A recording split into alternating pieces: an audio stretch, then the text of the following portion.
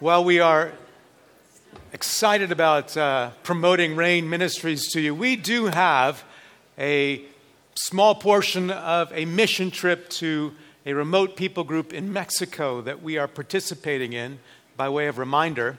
And next Sunday is the deadline to get in an application if you wish to be considered to go. You need to see Jerry Zeller right there, and Jerry can give you an application or email you an application.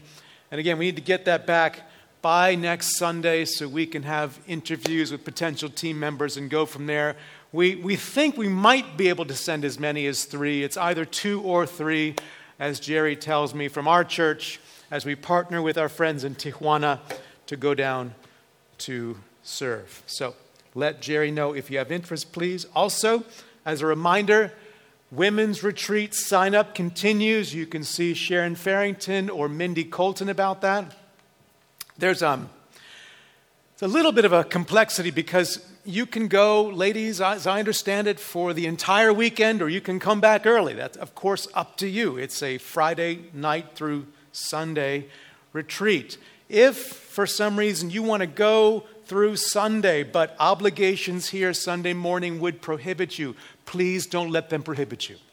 All right, we can work around that. We just need to know, hey, I'm going to the women's retreat through Sunday. I can't serve an X, Y, and Z, and we will work around that. That is no problem at all. If you want to go through Sunday, please feel, as it were, quote unquote, released to do so. We want God to minister to you in every way possible. And so again, see Sharon, see Mindy to sign up or for more information. There are needs in our children's ministry, so members, be aware of that. I emailed you this week about that. See Joshua or Linda for more information on ways you might serve in that vital gospel ministry in our midst, in our children's ministry. And lastly, again, I wanted to say a welcome back to Fred Powell. Right there, Fred, welcome. I neglected to do so last Sunday, and I am sorry about that, Fred. It's so good to see you as he's recovering, and we've missed you, and it's just so good to see your joyful face once again. Thanks for being here. All right, if you have a Bible with you, please turn to Mark chapter 12. Mark chapter 12, there are Bibles in the back also, and we'll show verses on the screen behind me. You might be confused as I say Mark 12, and I understand that. And that's because we're supposed to be, and we are in, a little series ending the book of Hebrews, right? We're in Hebrews chapter 13. So you expected me to say, open to Hebrews chapter 13, but I didn't. And here's why. This is really a part 2 of what we saw last week in Hebrews 13. So think of it that way. This is part 2 of what we saw last week. Because last week we saw this passage in Hebrews chapter 13, verses 5 and 6. We studied the following verses. Keep your life free from love of money and be content with what you have, for He, God has said, quote, I will never leave you nor forsake you, like we sang. So we can confidently respond and say, the Lord is my helper. I will not fear. What can man do to me? It's this wonderful call to trust God more than our finances to care for us. And today, I want to look with you at Mark 12 for a living illustration of that passage.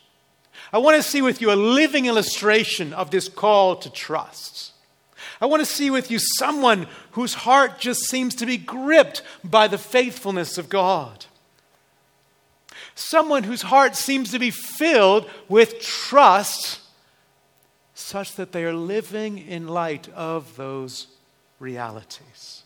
I wanted to introduce you to a real-life illustration of what we learned last week. So picture the scene now. Picture the scene in Mark chapter 12. It is the time of the Passover.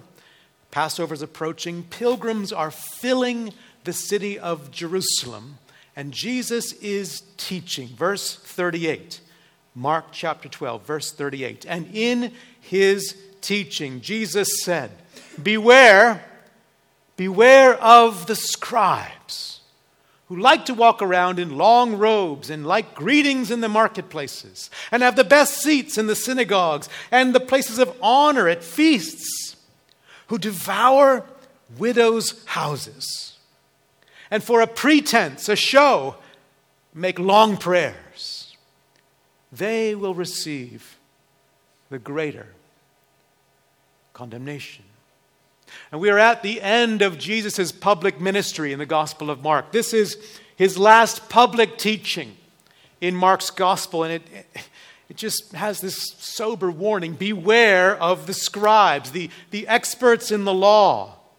They walk around these long robes to be noticed. They like the special greetings, the seats of honor. And worst of all, in their greed, did you notice they take financial advantage of the most vulnerable of the society, widows. So Jesus pronounces these frightening words. They will receive the greater condemnation. And with that, Jesus' public ministry in Mark's Gospel really ends. And now he focuses his instruction on his disciples, his immediate followers. And the first thing he does is find a foil, a contrast to those scribes. The first thing he does is create a juxtaposition to their showy spirituality. In verse 41. And he sat down opposite the treasury and watched the people putting money into the offering box. Many rich people put in large sums. So he's in an area of the temple, and it's lined with 13 brass receptacles shaped like trumpets. And these 13 brass receptacles are where people, as I'm told, would put in their money. And we're told here many rich people put in large sums of money. So you've got to imagine the sound of the clink, clank, clank, clank, clank, clink, clank, clank, clank, clink, clank, clank, clank, clink, clank, clank, clank. Large sums of many coins dropping into these brass receptacles, and the loud noise being made, the impressive noise being made by the clink, clank, clank, clank, clink, clank, clank, clank, clink, clank, clank, clank. And then we read in verse 42, a poor widow came and put in 2 small copper coins, which make a penny. And the sound was tink, tink. It's a minuscule amount. She just gave about 1/64 of a typical day's wage. But in verse 43, we read, and he, Jesus, called his disciples to him and said to them, truly I say to you, this poor widow has put in more than all those who are contributing to the offering box. For they all contributed out of their abundance, but she out of her poverty has put in everything she had. All she had to live on. Now, I want to draw with you 2 lessons from this story. 2 lessons. One is more implicit, and one is right on the face of the passage. I want to do the implicit lesson first, and then the explicit lesson. So here's lesson number 1, the more implicit one. Lesson number 1, our giving is a vital spiritual issue. Our giving is a vital discipleship issue. You see, a crucial theme in Mark's gospel is discipleship. What it looks like to follow Jesus, to be one of his disciples. And in particular, what it looks like to follow him as a crucified Messiah. So do you see the lesson here in discipleship that's been set up by Jesus? Do you see the lesson? This intentional juxtaposition, this intentional contrast that he set up. On the one hand, he says, beware the scribes, the experts in the law, the religious rock stars with the impressive robes, the showy prayers, who in their greed take advantage of widows, contrasted side by side with this poor widow who just goes tink, tink, a religious nobody. A nobody to everybody else except Jesus. Do you see the lesson in discipleship? Isn't he saying, be like her. In Mark's gospel, she is really presented to us as a model disciple. Jesus is saying, don't be like them. Don't be like the showy, those who just desire attention for themselves. Be like her. Think about it. Jesus could have highlighted many other people around him. There are people all around him in this scene. He could have highlighted many other qualities, very appropriately so. He could have highlighted many other aspects of our discipleship. But here he sits down and he watches what people are giving. Did you notice that? I just think it kind of had to be awkward. People are going to the receptacles there to give, and there's Jesus sitting there watching. Why is he doing this? Well, I think we can learn this lesson that the issue of money and the issue of our giving, in particular, they are vital windows into our spiritual lives, vital windows into our discipleship. And we find this all over Scripture, don't we? Here's an example. Like when the Apostle Paul wrote in 1 Timothy chapter 6, here's what he wrote, 1 Timothy chapter 6, as for the rich in this present age. Now stop there for a moment. Please do not think this does not somehow apply to you. If you have running water at home, if you have food in the pantry, if you have reliable electricity and sanitation, you are one of the rich in the world. You really are. You're one of the very richest in the world, the very richest in human history. So, as for the rich in this present age, that's us. Charge them not to be haughty, not to be proud, nor, notice, to set their hopes, their trust on the uncertainty of riches, but on God. Notice, who richly provides us with everything to enjoy. They are to do good, to be rich in good works, to be generous and ready to share. Notice, thus storing up treasure for themselves as a good foundation for the future, so that they may take hold of that which is truly life. Did you see the sense in which money can be a window into our hearts? Did you catch that? It's really a look into where we're trusting, where we're locating our hopes. He said we're either building our hopes, we're either locating our trust on the, quote, uncertainty of riches, the quicksand of our wealth, or we're locating our hopes, our trust in God, who provides for us good things to enjoy. A sure bedrock for the future. So he says, teach them to be generous, storing up for themselves a good foundation for the future. And I do think he must be alluding to some degree to Jesus' words in the Sermon on the Mount, where Jesus taught in Matthew 6, do not lay up for yourselves treasures on earth, where moth and rust destroy and where thieves break in and steal. These things, they just don't last here. But lay up for yourselves treasures in heaven, he says, where neither moth nor rust destroys and where thieves do not break in and steal. And then he gives the reason for where your treasure is, there your heart will be also. Your heart here biblically is the center of human personality, the mind and will and affections. It's the steering wheel of your life. So think of that. Turn the steering wheel left, the car goes left. The heart biblically is the steering wheel of your life. Jesus is saying where your treasure is located, there the steering wheel turns. You see how important this issue is for our discipleship? If we're using earthly resources to store up heavenly treasure, where will our hearts go? Toward heaven, toward the things of God, toward eternity. Our finances, our money, our possessions, and our giving in particular, it's a window into our discipleship, a window into our hearts, and a director of our hearts, isn't it? So Jesus picks her example. Out of all those around him, in the temple area. Let me sit here and highlight her and teach us about discipleship. A vital spiritual issue for our lives. And you might ask me, okay, Tab, well,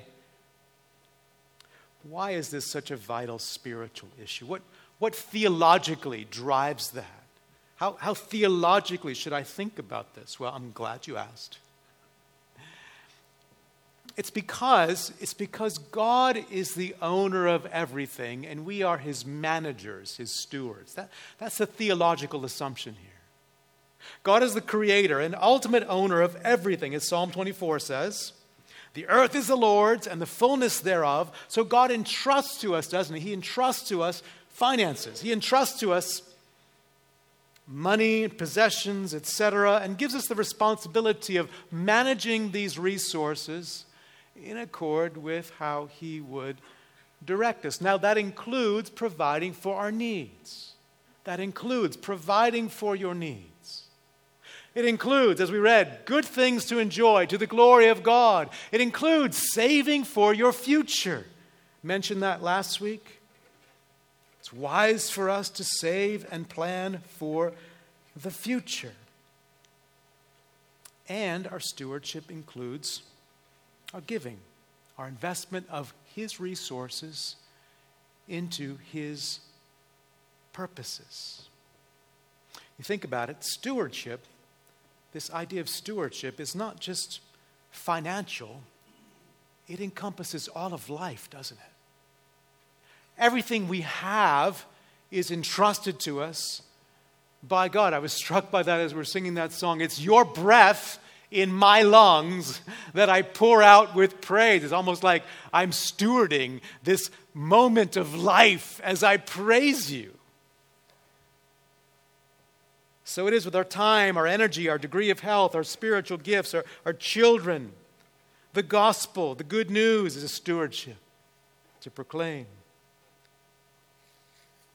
This is a theological reality that drives this vital spiritual issue for us. And don't we need this, friends? Don't we need this?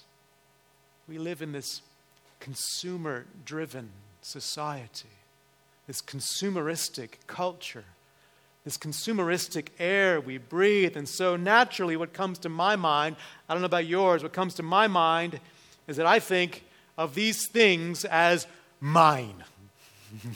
I am the owner. I worked for them or what have you, so they're mine. And God says in his word, and this lady seems to have thought, they're his. And so it's a vital spiritual issue for us. It's kind of like, I've used this illustration in the past, it's kind of like the TV show. I don't think it's still out there anymore, but it was called Trading Spaces. Trading Spaces. And what happened in Trading Spaces is you would exchange homes with a friend, not to live in, but to redecorate. You would get, I'm told, $1,000 and the services of a carpenter and an interior designer, and you could redesign portions of your friend's house while simultaneously they were redesigning portions of your house. And then there was, at the end, a reveal. And you went back home to see what your friend did with your house. And they did the same at their house. And the reveal was to show what each of you had done with the other's house. Now, what if we did that, Trading Spaces, with, wallets and checkbooks and credit cards and online bank accounts? I would feel a wave of generosity come over me if I had someone else's checkbook. I would go back to the offering box a second time. I would visit maybe multiple times. I've got so-and-so's checkbook and so-and-so's online banking. Let's just give it all to God's purposes. Wouldn't it be different if we had someone else's checkbook? Well, in a real sense, we do. We have God's. He has entrusted to us resources, calling us to manage them for our needs and for His purposes. And at the end, there will be a reveal where He rewards His stewards. Here in Mark 12, I imagine this is almost like a sneak preview into the reveal, isn't it? On the one hand, there are the scribes who will receive a greater condemnation. But then Jesus says, I want you all to learn from a model disciple. He calls out her name, Jane Doe, please come to the front. And an unknown widow in her day comes down and he says, here she is. Here's the one I saw. You didn't see me sitting there, but I saw you. I saw what you did. I heard the tink, tink that you gave out of your need. And he commends her. And he says, my daughter, enter into your reward. Well done, good and faithful servant. My point is simply, she's here in our Bibles as an illustration of the fact that our giving is a vital spiritual issue, a real part of our discipleship. So we should first just pause and ask, in light of her example, how do I think about my stuff? Do I say mainly it's mine? I have a closed fist around it. My wages, my paycheck, my home. I was visiting some church members this past week, and one of them said to me, Tab, we believe this home is the Lord's and for His purposes. So you tell us if there's some purpose it's needed for. I'm like, thank you. That's exactly the mindset. How do I think about my home, my car? I'm not saying don't use it. I'm just saying, how do you think about it? To what degree, here's the question, to what degree do you see them as owned by God, ultimately, and trusted from Him to be used in His purposes? That's the question. Maybe you're here, you're a young person, you're a teenager, you're a student, you're thinking, look, I don't have any money, so this doesn't apply to me. Well, it does. God's entrusted to you time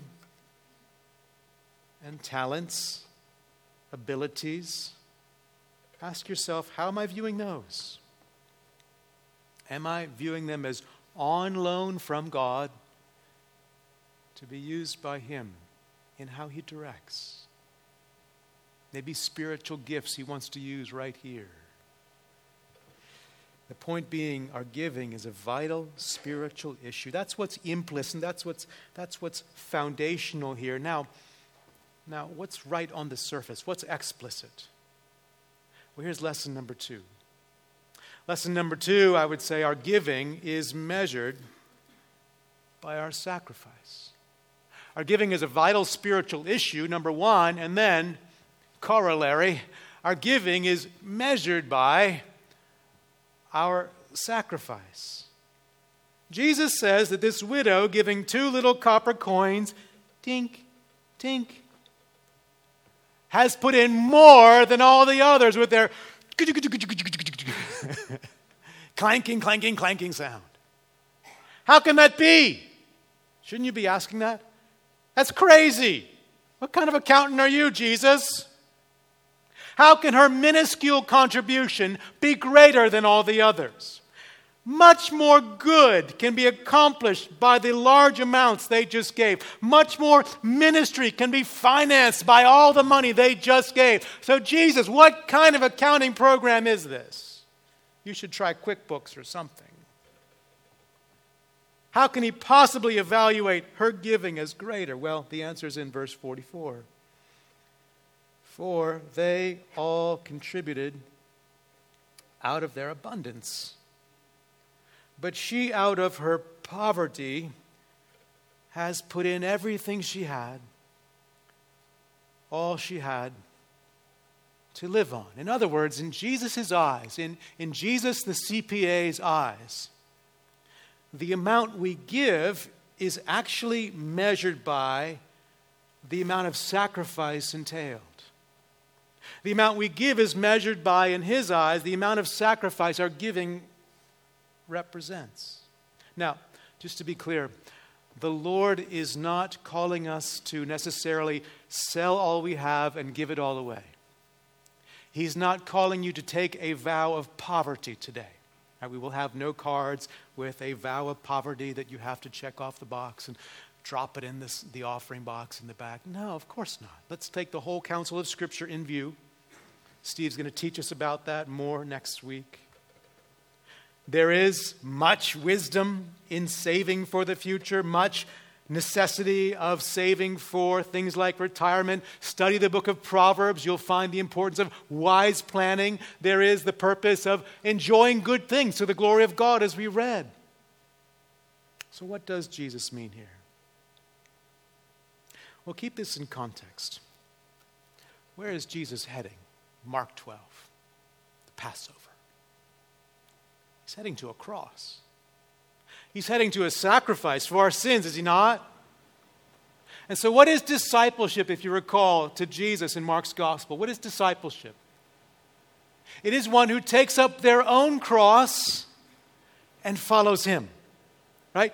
That's discipleship in the Gospels. One who takes up their own cross, dies to themselves, and follows a crucified Savior. Friends, she is a living illustration of what it looks like to be a follower of a crucified Messiah. Not because, as Mark Dever rightly points out, not because God wants us to hurt, but because God wants us to trust. That's the point. Not because God is trying to squeeze you like a turnip. He's not trying to make you hurt. He's trying to help us trust. Jesus here is calling us to a level of giving that impacts our level of trusting. I shared last week about my own struggles here, and I appreciated friends who said to me afterwards they could relate. I'm glad I'm not the only one. I mentioned how I'm 50 years old. We've been saving for retirement for quite a while, but now it's just more real to me. It's less abstract, more real. Look about those future days thinking, man, they're coming faster than I realized. And so I get preoccupied with, are we saving enough? Have we saved enough? Get preoccupied with, what's the rate of return we might earn in the future? Get preoccupied with, how fast might that money get drawn down? Desperately needing Steve's seminar next weekend. The problem is not in my saving. The problem is not in my planning for retirement. You should do those. You must do those. The problem is, where am I locating my trust? Can you relate? She's here not for God to say to you, I want you to hurt. She's here because God is saying, I want you to trust. I want you to trust. To trust in Him more than we trust in our stuff. That's why Jesus is so jazzed about this widow. She has nothing, puts in everything, not as a model accountant for us. It's because she's a model of trust. She's trusting God to care for her better than her stuff. And isn't that what we saw in Hebrews 13?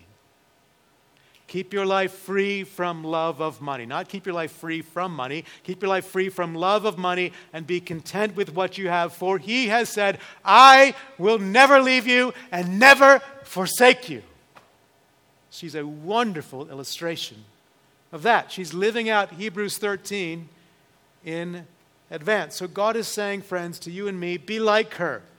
Be like her. Not in a vow of poverty, but in a posture of heart that trusts God more than money.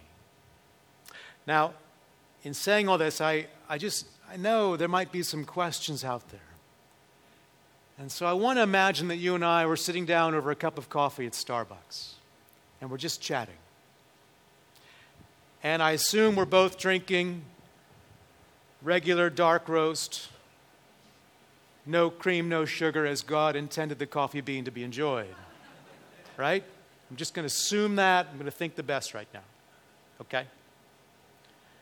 We're sitting there, and I just imagine you saying to me, Tab, I have a few questions from the sermon. I say, okay, tell me. And you say to me, okay, so how much are you saying I should give, Tab?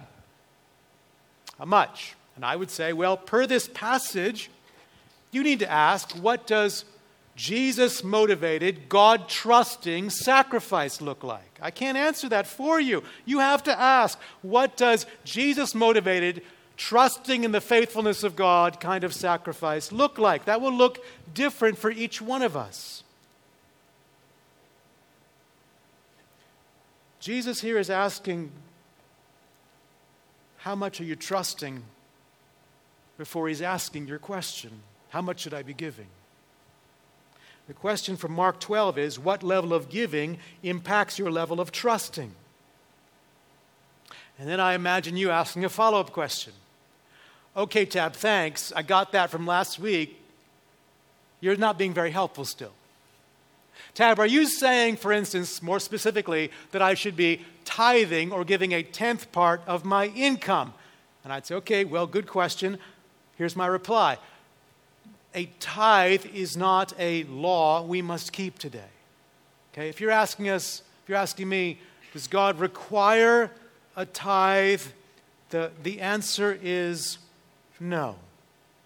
At least the partial answer is no. The fuller answer would be this. The call of the New Testament is on grace-motivated generosity. That's the call of the New Testament. That's 1 Timothy chapter 6. Grace-motivated generosity. But I do think we should ask, what would generosity look like to the inspired New Testament writer? What would generosity be like in their minds? And here's why I say that. Because statistics say that the average American Christian gives, do you want to guess how much of their income? About 2%. Now here's my question. I don't mean this in any way to be condemnatory. If I'm a New Testament writer growing up in a culture steeped with systemic tithing, right? If I'm a New Testament writer inspired by the Holy Spirit to say, in light of the cross, on your side of the cross, God calls you to generosity. And you say, yes, Tab, I gave 2%, though I live in the most prosperous country in history. Am I going to go, wow, gee, that's amazing. I used to give 1/10 of my sheep. I mean, you're amazing. I think that's the better question. What would New Testament generosity look like for us as American Christians in light of the background of the New Testament and the principles in the Old Testament? So for me and Sung, we approach a tithe as a great starting point for gospel-motivated giving. That's how we like to think of it, as a principle, a law, never. A principle as a starting point to say, Lord, here's where we're going to start, and by your grace, we're going to build from there. And God's been faithful to let us do that. Now, that won't be doable for everybody. That won't be. You might be sitting here thinking, Tab, that would be an incredible stretch. I would be eating, rice and beans for a year. And I would say, remember, God measures by the sacrifice. So the smallest amount, the tink, he might say, is huge, and I shall reward you. Right? The smallest amount matters to him. But for others, that starting point might barely be making a dent. You might say, I wouldn't even notice that. And I'd say, praise God for how he's blessed you. And I would say, revert back to question number one.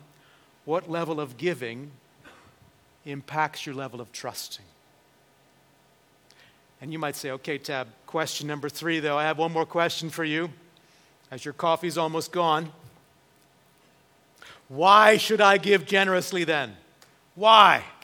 And I would say, now you're asking the most important question. Now you're asking the most important question. Certainly to the glory of God.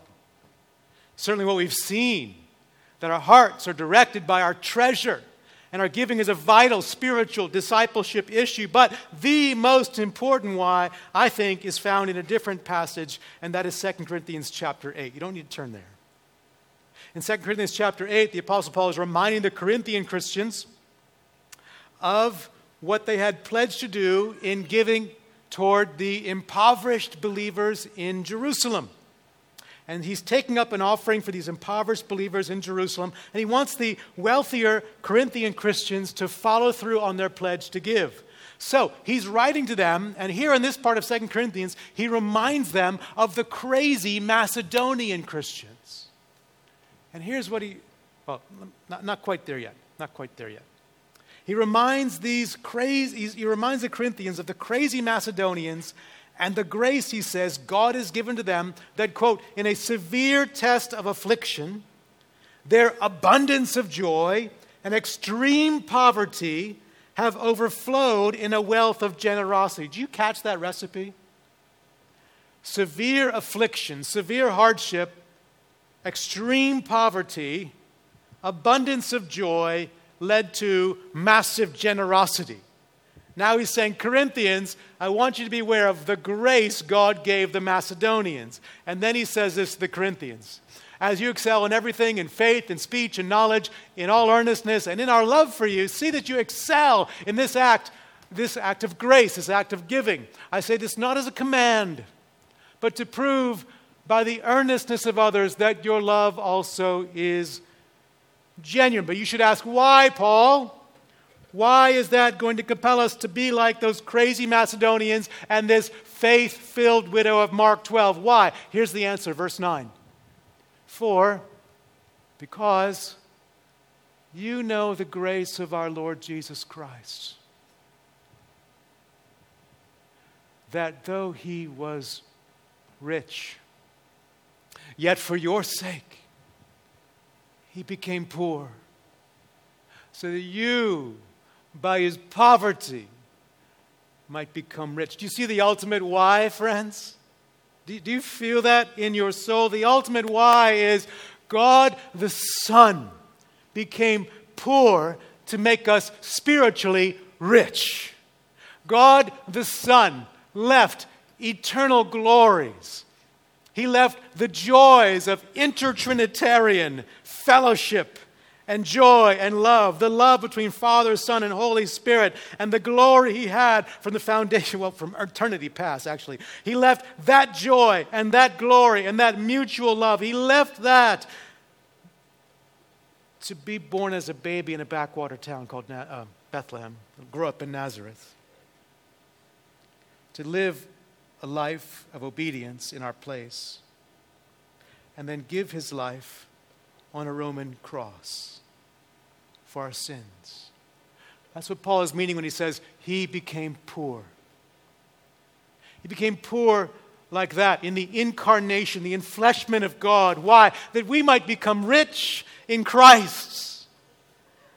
That we might become rich in knowing sins forgiven. We might become rich in wrath being atoned for. We might become rich in being adopted as God's children, knowing him as our Father who loves us and provides for our needs. Friends, we are rich through his poverty. And Paul is saying that good news fuels generosity in our lives. In other words, we're like little children at Christmas, aren't we?